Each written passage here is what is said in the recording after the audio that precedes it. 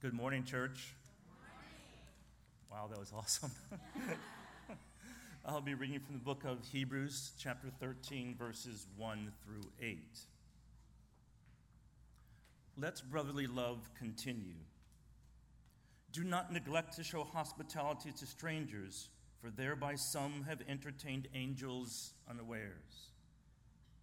Remember those who are in prison, as though in prison with them, and those who are mistreated, since you also are in the body. Let marriage be held in honor among all, and let the marriage bed be undefiled, for God will judge the sexually immoral and adulterous. Keep your life free from the love of money, and be content with what you have, for he has said, I will never leave you or forsake you. So we can confidently say, the Lord is my helper, I will not fear. What can man do to me? Remember your leaders, those who spoke to you the word of God. Consider the outcome of their way of life and imitate their faith.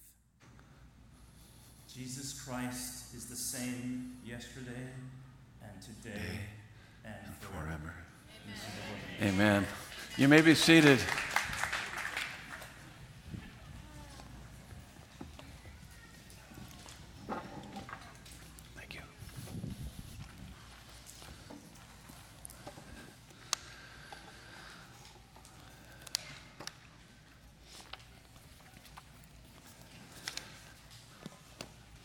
Good morning. You guys doing well? Cool. Good to hear. Here we are, second week, back together again. Yeah, praise God. Good to see you guys.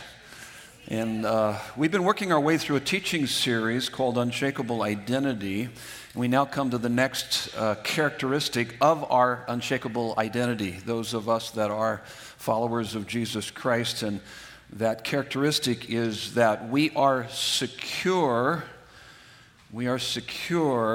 never forsaken. I should have titled it, Never, Ever, Ever, Ever Forsaken, as you will see in the text, because it's that emphatic. And if you have your Bibles, you can turn to Hebrews 13. We just read verses 1 through 8. We're going to focus in on just two verses, 5 and 6.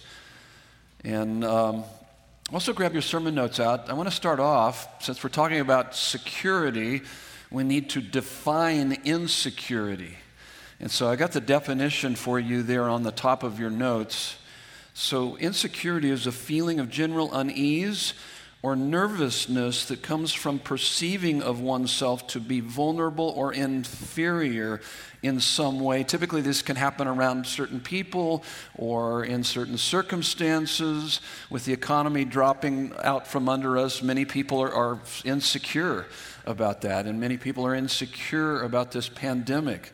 And so you feel vulnerable or inferior in some way that can lead to, if you don't deal with it, it will lead to doubts and fears that control us. Now, what are the symptoms of this? Because I've come across people before where they say, well, I'm not insecure. And then as I walk through some of the symptoms, they realize, yes, you are. In fact, so here's some of the symptoms or the signs of insecurity: boasting, controlling, impatience, worry, complaining, know-it-all attitude, self-righteous, anxious, people-pleasing, needing constant reassurance, perfectionism, workaholism, defensiveness. When confronted, become defensive. Scornfulness. If I can push everybody else down, it makes me feel really good. There's a lot of scornfulness in our culture today.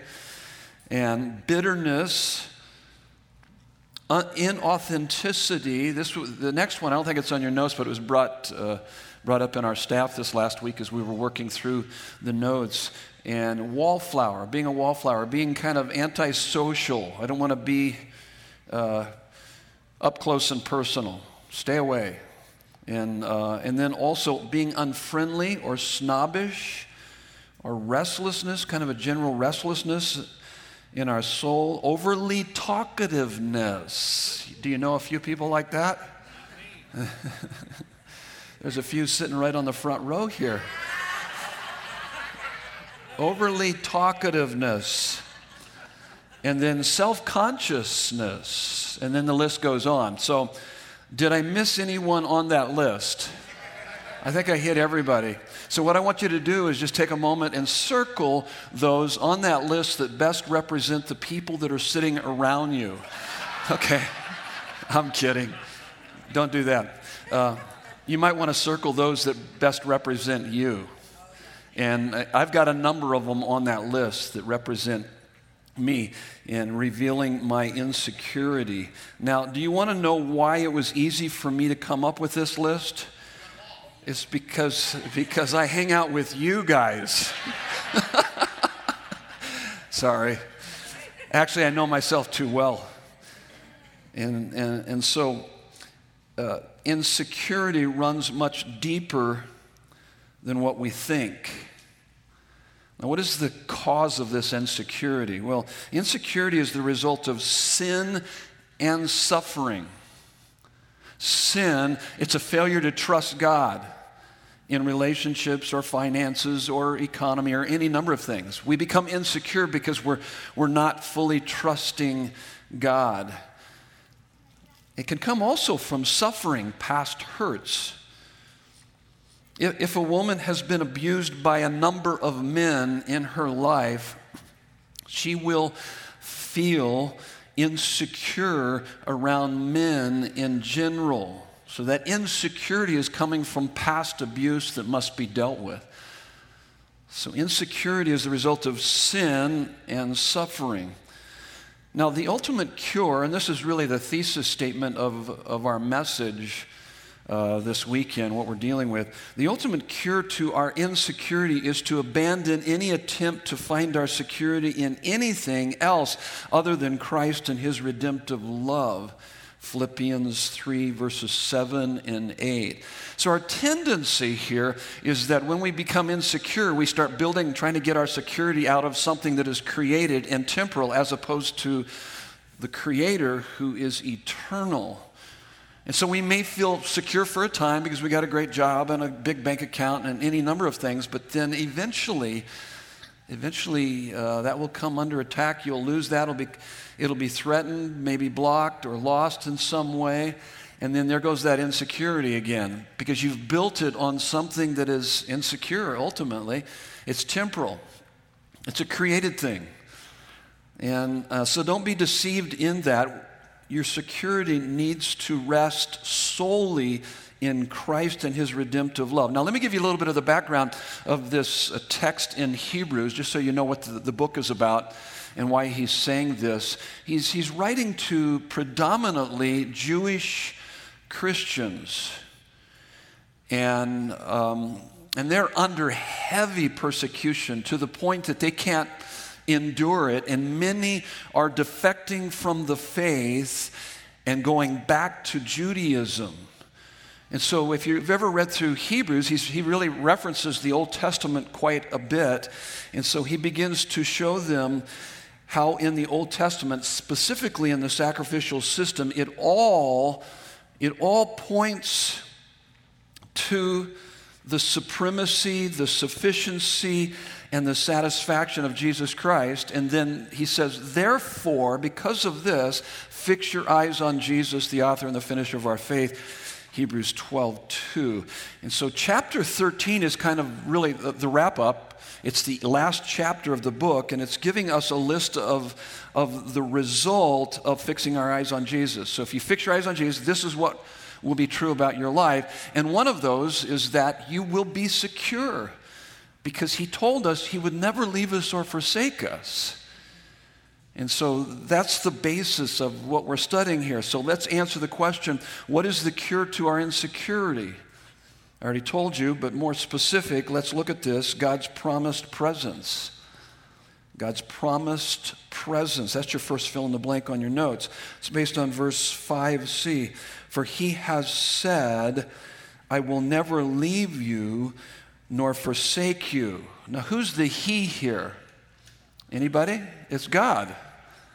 So think about this. If God said, I will never leave you or forsake you, I think you can take that to the bank. God is saying this. I'm not saying this. The writer's not saying this. God has said, I will never leave you or forsake you. Now, where has he said this? Throughout Scripture. This is the most, and in fact, it's one of the most frequent promises in the Bible. I am with you. I am with you. I will never leave you or forsake you. That is the most frequent promise in the Bible. Now, what's interesting about this phrase, I will never leave you or forsake you, there are 5 negatives are used in this statement to emphasize the impossibility of Christ deserting believers. And so it's like saying there is absolutely no way whatsoever that I will ever leave you or forsake you. It's that emphatic.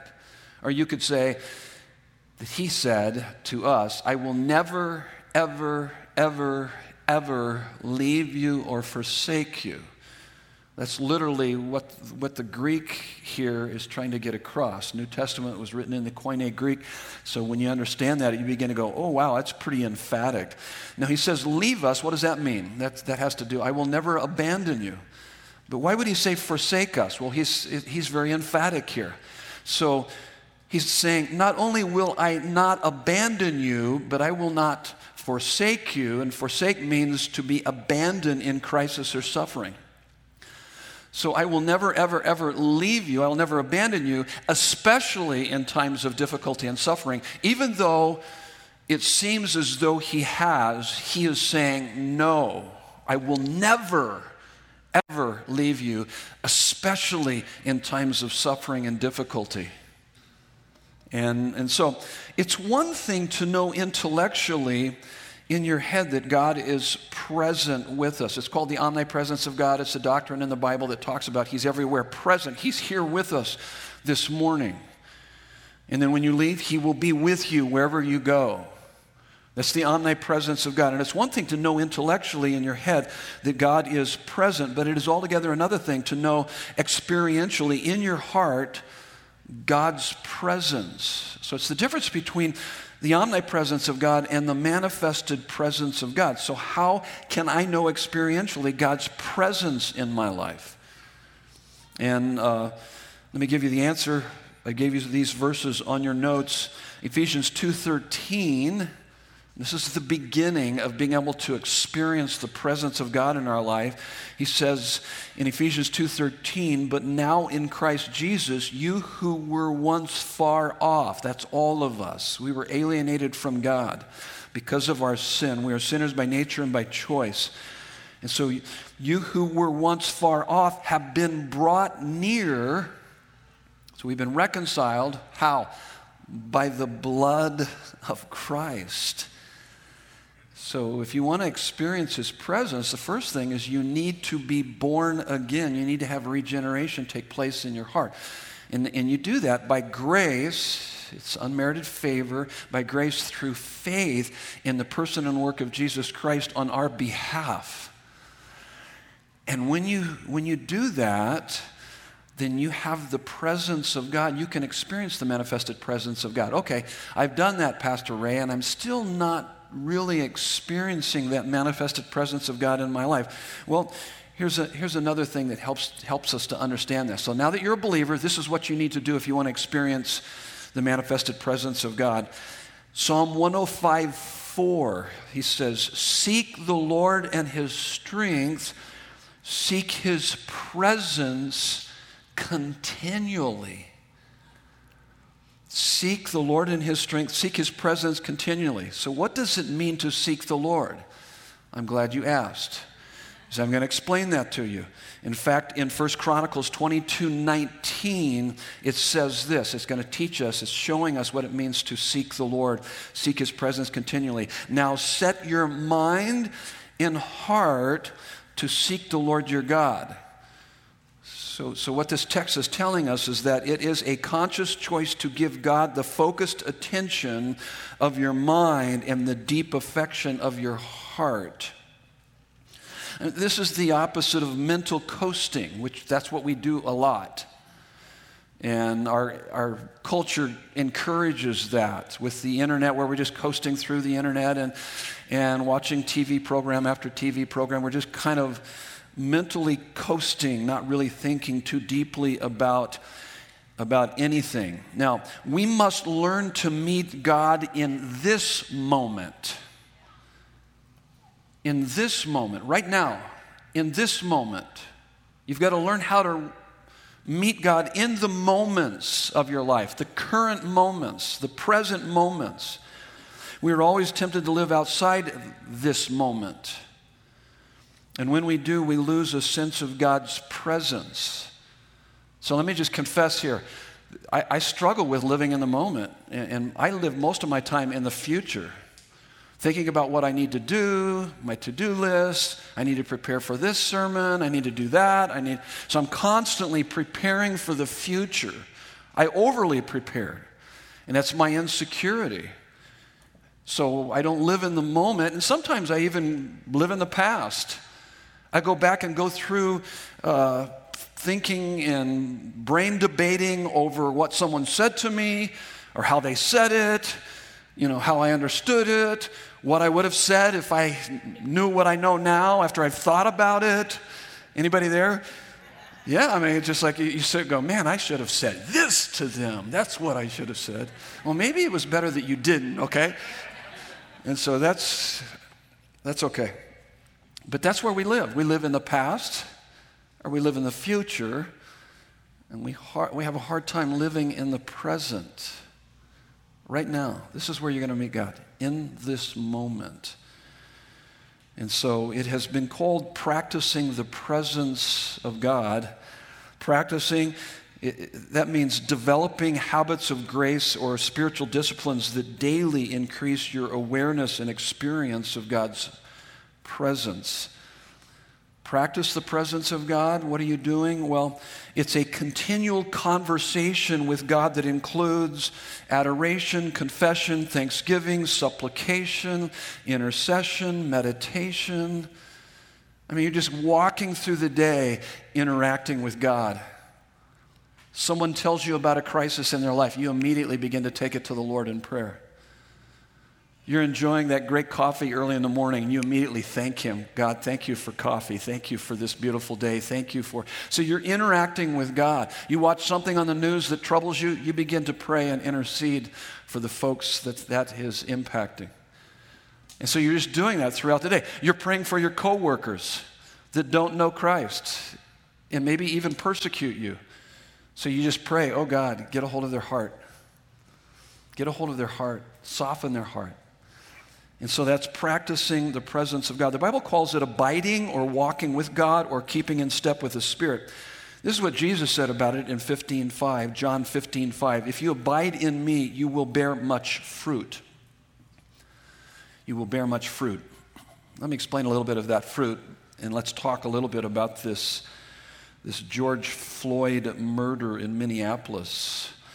That was absolutely horrible. Absolutely horrible what happened. But what's happening after that is absolutely horrible. And you don't overcome evil with evil. You overcome evil with what? With good. Where's that found? Romans 12:21. And literally what he's saying there, he says, do not become like the evil that is being done to you, but overcome evil with good. And so you don't seek justice with unjust means. And so we as Christians should be leading the way in that. We should be helping people to see that and how to respond to crisis and difficulty. And so it's just another reminder for me as a pastor is that how people are desperate for the gospel of Jesus Christ and the Word of God, because people are clueless and our culture is unraveling at a very rapid rate. And so even more so should it create an urgency within all of us to get the gospel out. Because I'm not ashamed of the gospel, for it is the power of God for the salvation of everyone who believes. That is what will transform people's lives. And so as Christians, so when I see events like that, I'm praying. I'm saying, oh God, please help us, rescue us, redeem us. And so I said that because I believe that people who practice the presence of God, practicing the presence of God will bring to you the ability to love even your enemies. I believe practicing the presence of God will bring you a joy in the most unlikely circumstances. I believe that practicing the presence of God will bring a peace that goes beyond all understanding. When the world is burning around you, you have this peace because you know it's not out of control. It's under the control of our loving, wise Father who has our best interest at heart. So that's the fruit. He says, if you abide in me, you will bear much fruit, for apart from me, you can do nothing. Now, the more you practice his presence, the more it will become really second nature to you. And it just become a part of your life. You just immediately, when you wake up. So, and this is how it is with myself, and I know it's true with my wife too, is that the last thoughts on my mind as I'm going to sleep is talking to him and interacting with him and practicing his presence. The first thing that comes to mind early in the morning is him, walking with him, listening to him, interacting with him, enjoying him, loving him, experiencing his love for me, knowing him, praising him. That's practicing the presence of God. Oh my goodness, it's absolutely glorious. It's beautiful. It's a fantastic way to live, believe me. In fact, this is the best thing about the Christian life, is that we have his presence. That's absolutely the best. There's nothing better. And so, this isn't something you do occasionally or casually or in a cavalier way. In fact, if you will seek him like your life depends on it, which it does, you're just out of touch with reality if you don't believe that. So if you would seek him like your life depends upon it, then you will find him. In fact, the Bible makes that very clear. Jeremiah 29:13. The writer here says, the prophet Jeremiah is speaking to the people on behalf of God. And by the way, the context here is that they are in exile. They've been conquered by an enemy nation and drug off to that enemy nation to work for them and be immersed by that culture. So they're in really negative circumstances. And he starts off by saying, 29:11, Jeremiah 29:11. How many are familiar with Jeremiah 29:11? Many of you have memorized it. I know the plans I have for you, says the Lord, plans to prosper you, not to harm you, plans to give you a hope and a future. And then 2 verses down from that, he says, if you will seek me, you will find me if you seek me with all of your heart. And so what he's saying here is really, even in the worst circumstances, we can experience God's presence. Hebrews 11:6 puts it this way, without faith it is impossible to please God. Now he's going to define what faith looks like. So without faith it is impossible to please God. For whoever would come to God, if you want to practice his presence, you want to have intimacy with God, whoever would come to God must believe that he exists and that he is a rewarder of those that diligently seek him. I ask people a lot, do you believe in God? And there's a lot of people out there that would say, oh yes, I believe in God, but it's a general idea of God. They have this general belief that God exists, but they don't have a relationship with him because they're not seeking him. And so you need to have a general idea that there's a God, but it's got to go beyond that, because when you seek him with all of your heart, you will find him, and there is great reward in that. So here's my question for you. What is our greatest reward in seeking God? Kind of alluded to that already. Turn to the person next to you and see if they know the answer, if they were paying attention from what I said earlier. Real quick, do that. What is our greatest reward in seeking God?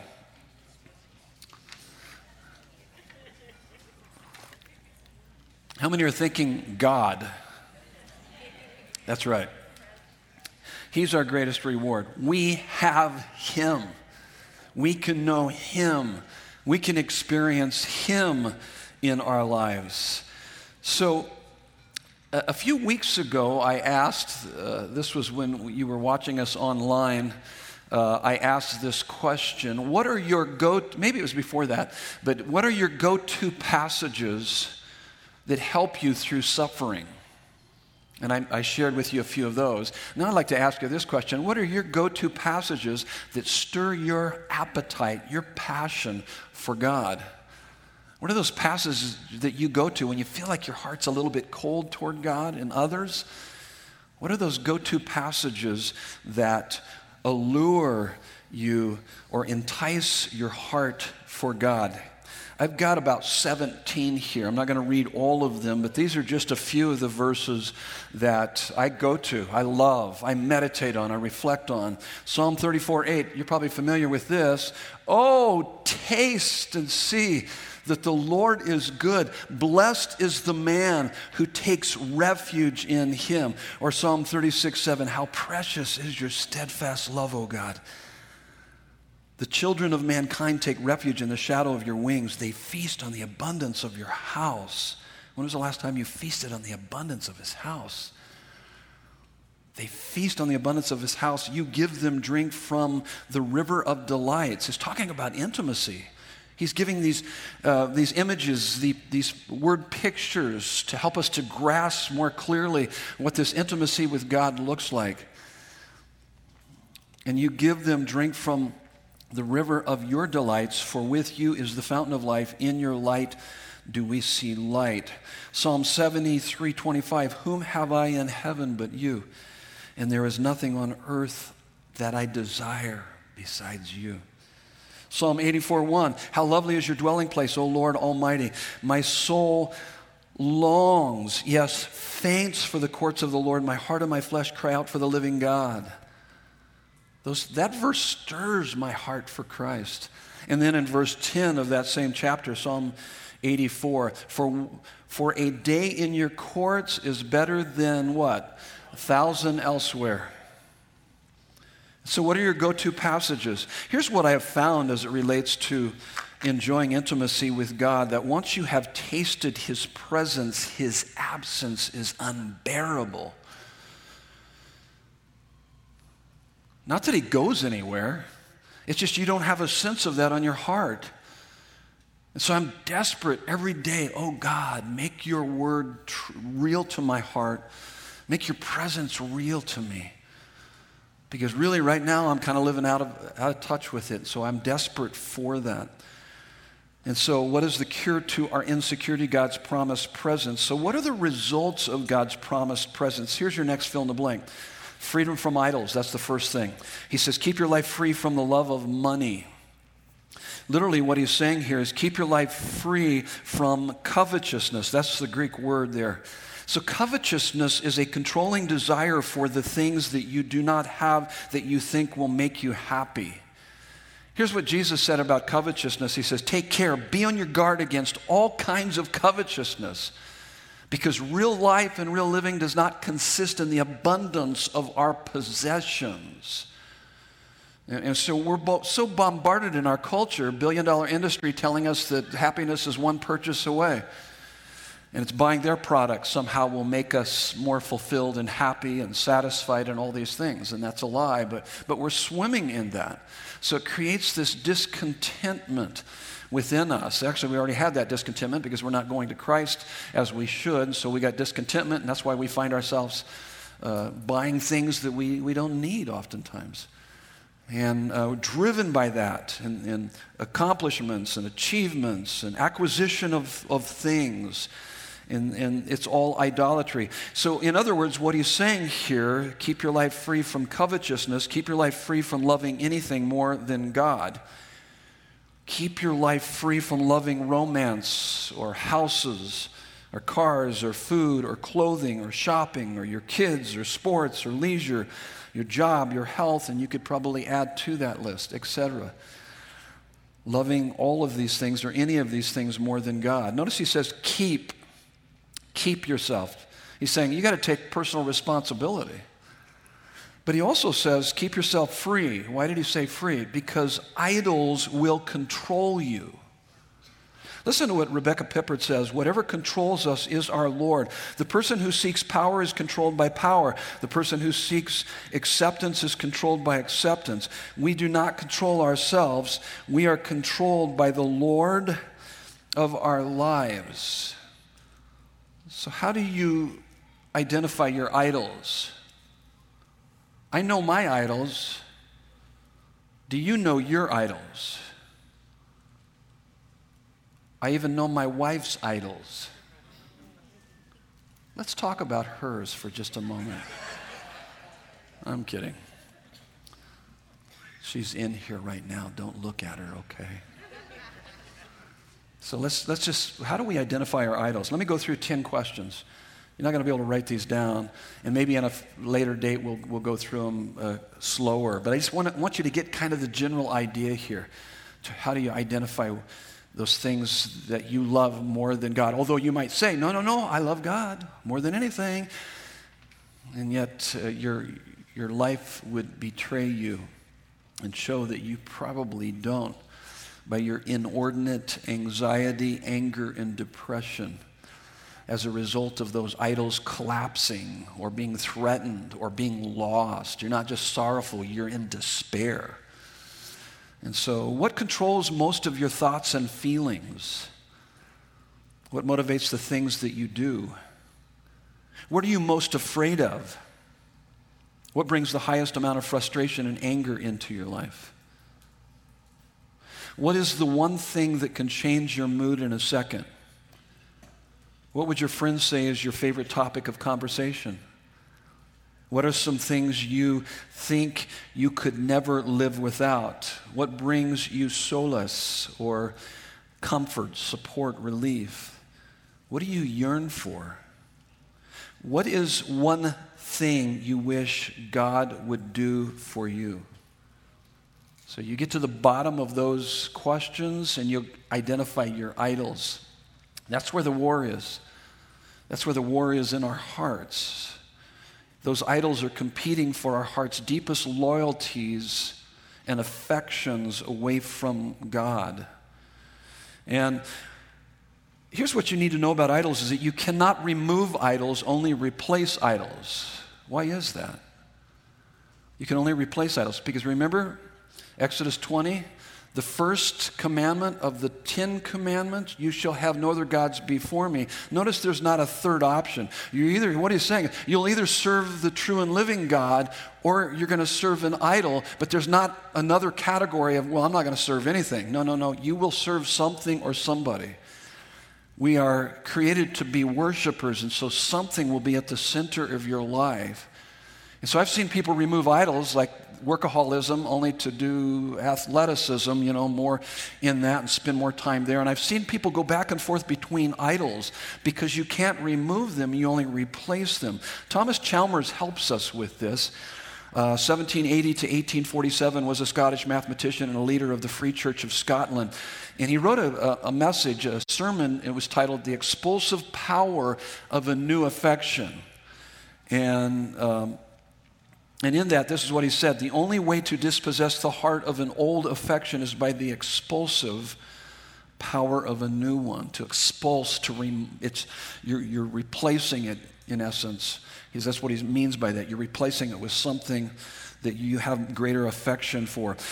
Psalm 16 helps us with this, kind of gives us how this works out in our life. Psalm 16:4, the writer here says, the sorrows of those will increase who run after other gods. So he's just saying, if you love anything more than you love God, your sorrows are going to increase, especially if that thing is lost that you're living for. You're not just going to be sorrowful. Once again, you're going to be in despair. Sorrows of those will increase who run after other gods. He gives us the solution, Psalm 16:8. I have set the Lord always before me. Because he's at my right hand, I shall not be shaken. So there's that security we so desperately need. I've set the Lord always before me. I'm serving him. I'm loving him. I'm practicing his presence. Therefore, I will not be shaken.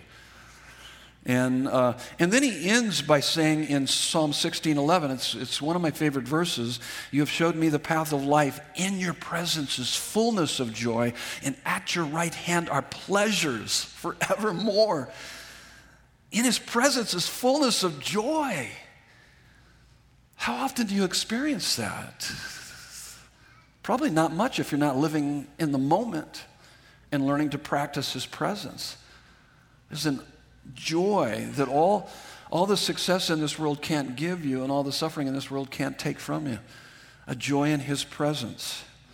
So the best way to overcome idols is not with scolding or morality or self-discipline, but by seeing that the beauty and excellence of Christ is infinitely and eternally more attractive than your idol. And so what are the results of God's promised presence? Freedom from idols. Here's the next one, is contentment. It's contentment.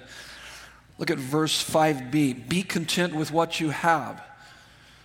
So he starts off by saying, keep your life free from the love of money and be content with what you have. When I think of contentment, I immediately think of Psalm 23. We spent a whole series on that over a year ago.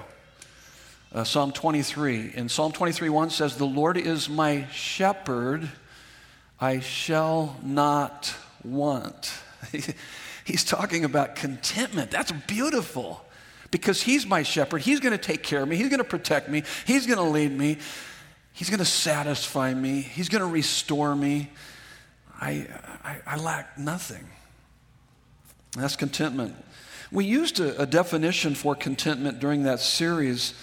Here was the definition. Contentment is the internal gracious, so it's inside out. It's not based on your circumstances, so it's internal gracious. It's a part of God's favor in our lives. Internal gracious, quiet spirit that joyfully rests in the presence and the providence of God.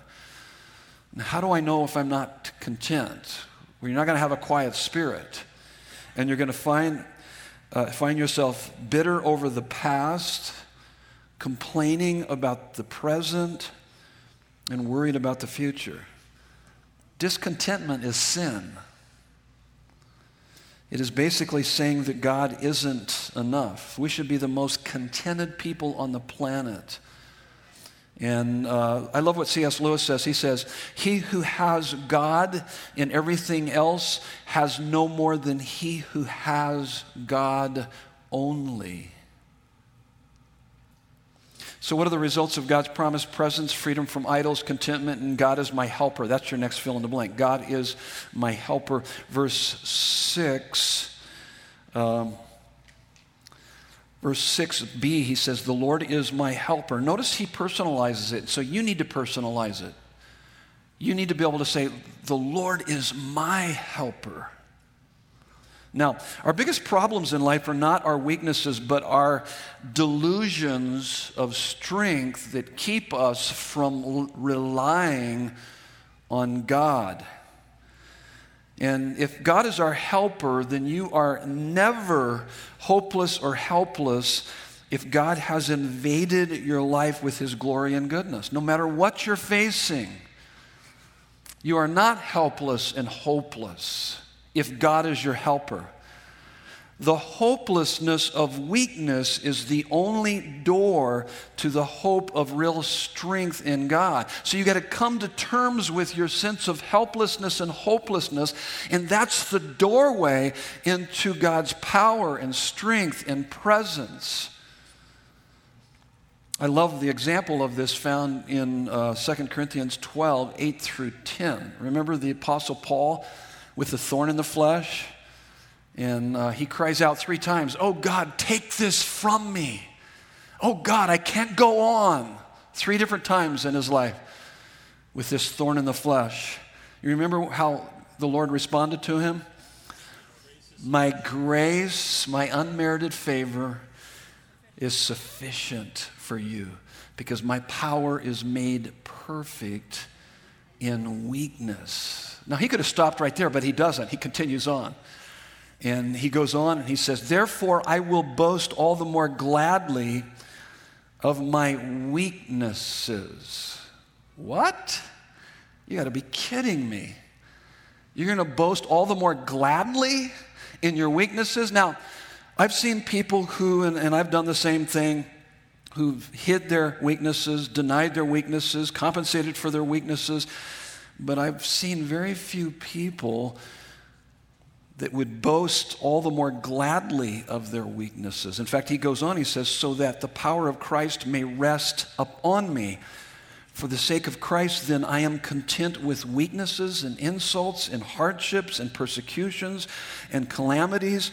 For when I am weak, then I am strong. Do you hear what he's saying here? He's actually saying no suffering is too great to endure if it increases our capacity to experience the beautiful and glorious presence of God. It's almost as if he's saying, bring it on. It doesn't matter what happens to me. Are you kidding me? The worst case scenario is just going to drive me deeper into his love and his grace and his mercy and his presence. That's what he's saying. I love it. God is my helper. How do we get that strength from God? Isaiah 40:31. But they who wait for the Lord, they that practice his presence shall renew their strength. They shall mount up with wings like eagles. They shall run and not be weary. They shall walk and not faint. So what are the results of God's promised presence? Freedom from idols, contentment. God is my helper. Here's the last one. I kind of combined the last two here. No fear of man. He says, I will not fear. What can man do to me? So the Lord is my helper. I will not fear. What can man do to me? Proverbs 29:25 says, the fear of man will prove to be a snare, a trap. But whoever trusts in the Lord is safe. That's where our security is. And so if you look to human beings more than God for your approval, worth, and value, then you will be trapped by anxiety with an over-need to please, with the inability to withdraw from abusive relationships, with the inability to take criticism when confronted, with being a coward that makes you unable to speak the truth, with our feelings being overly hurt, with overcommitting ourselves out of a desire for acceptance.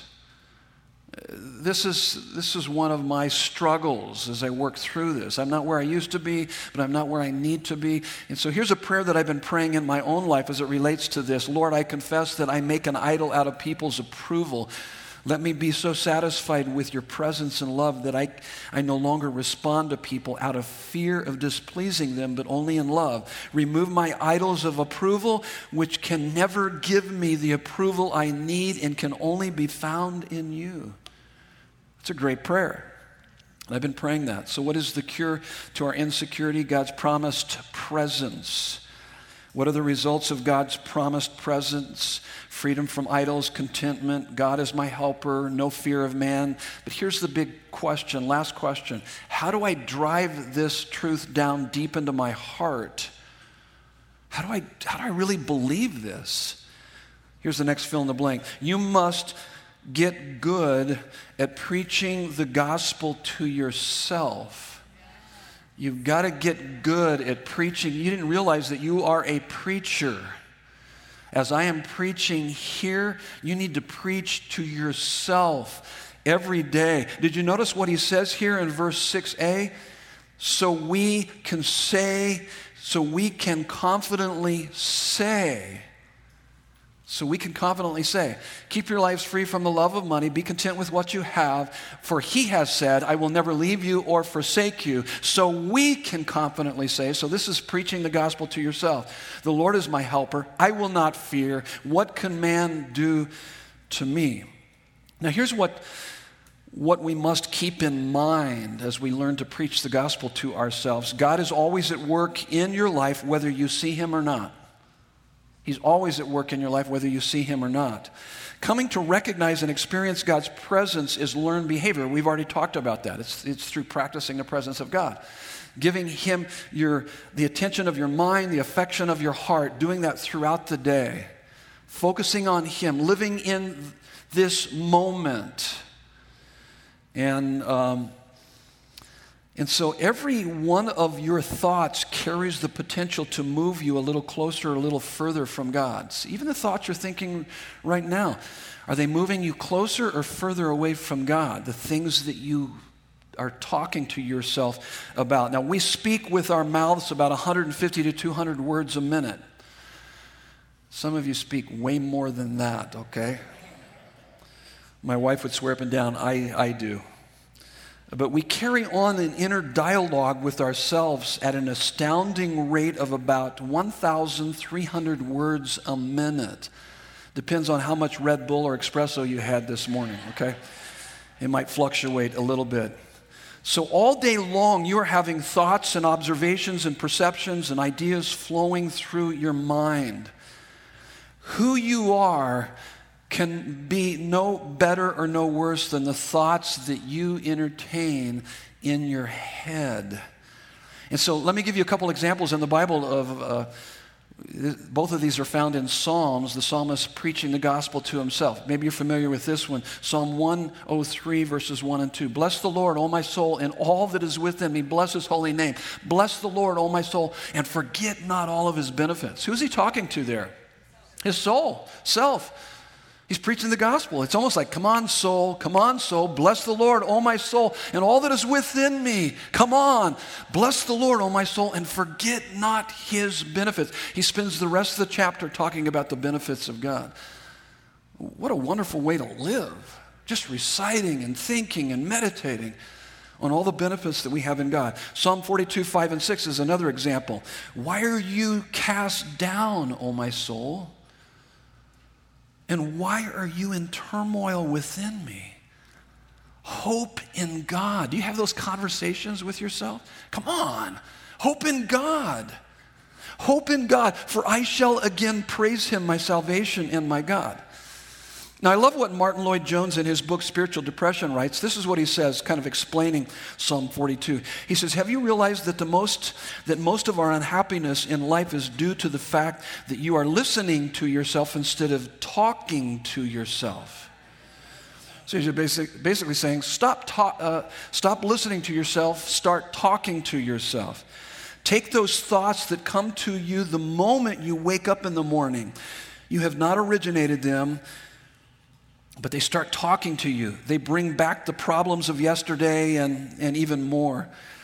Somebody is talking. Yourself is talking to you. Now, this man's treatment in Psalm 42 was this. Instead of allowing this self to talk to him, he starts talking to himself. Why are you cast down, O my soul? He asks. His soul has been depressing him, crushing him. So he stands up and says, Self, listen to me. Listen for a moment. I will speak to you now.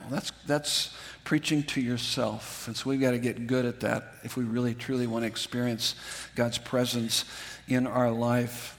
So the battle against insecurity is a battle to embrace this identity characteristic that we are secure, never, ever, ever forsaken. But before we kind of move on and I end with prayer and we take communion here this morning, let me remind you of something. Even when you cannot sense your security in Christ, even when you're feeling insecure, your actual security remains unchanged in Christ.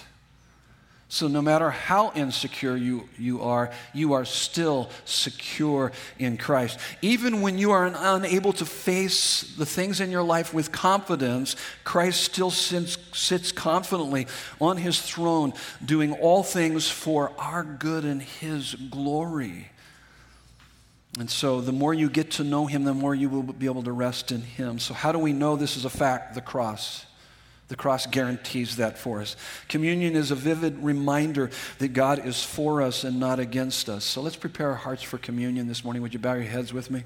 Just take a moment. Father God, we are overwhelmed with praise and thanksgiving for you reconciling us to yourself through the indispensable and costly love of Christ on the cross. And now that we are reconciled by grace through faith in Christ, we have your promised presence in our life to eliminate all insecurity. May this not just be a concept in our head, but a reality in our heart.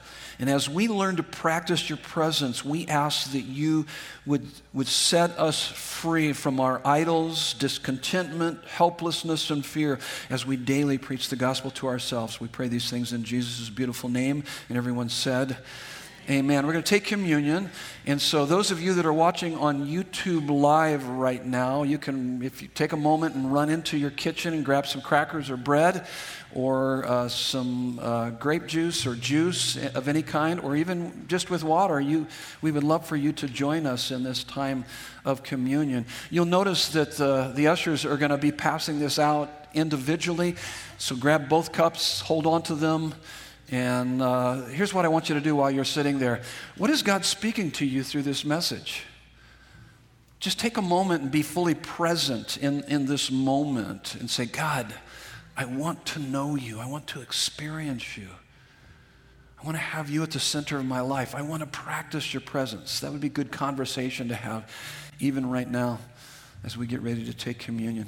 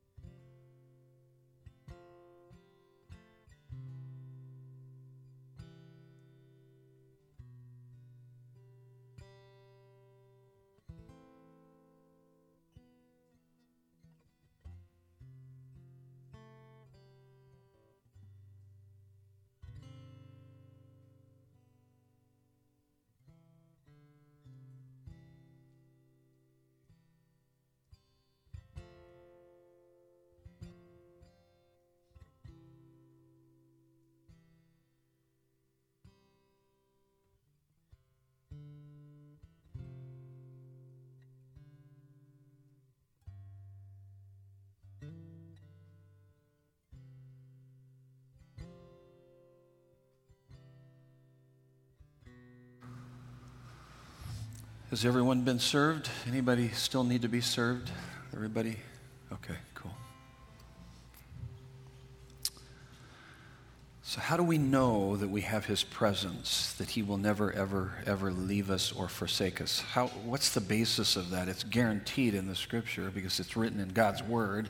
We know that. But also, he guaranteed that through the cross. Remember Romans 8:31 and 32? If God is for us, who can be against us? He who did not spare his own son, but freely gave him up for us all, how will he not also, along with him, freely give us all things? In other words, if he took care of our worst problem, what was our worst problem? Eternal separation from him. We were alienated because of our rebellion and sin. And if he took care of that problem through his son, what he's saying here, it's gospel logic, he's got you covered. He will take care of you. And you can take it to the bank that he will never, ever, ever, ever leave you or forsake you. And these communion elements represent that. We have his presence. That's the best thing about the Christian life. So in Corinthians 11:23 through 26, for I received from the Lord what I also delivered to you, that the Lord Jesus, on the night when he was betrayed, he took bread, and when he had given thanks, he broke it and said, this is my body, which is for you. Do this in remembrance of me. Let's take the bread together.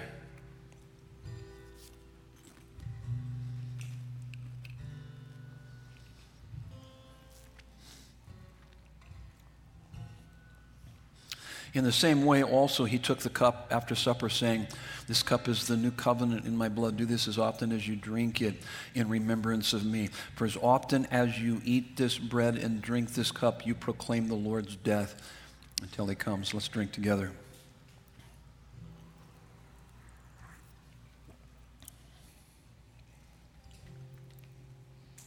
So my blessing for you is this. You're probably familiar with this.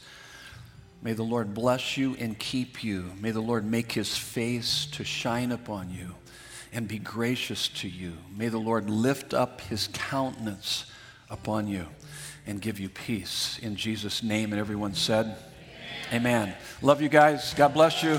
See you next weekend.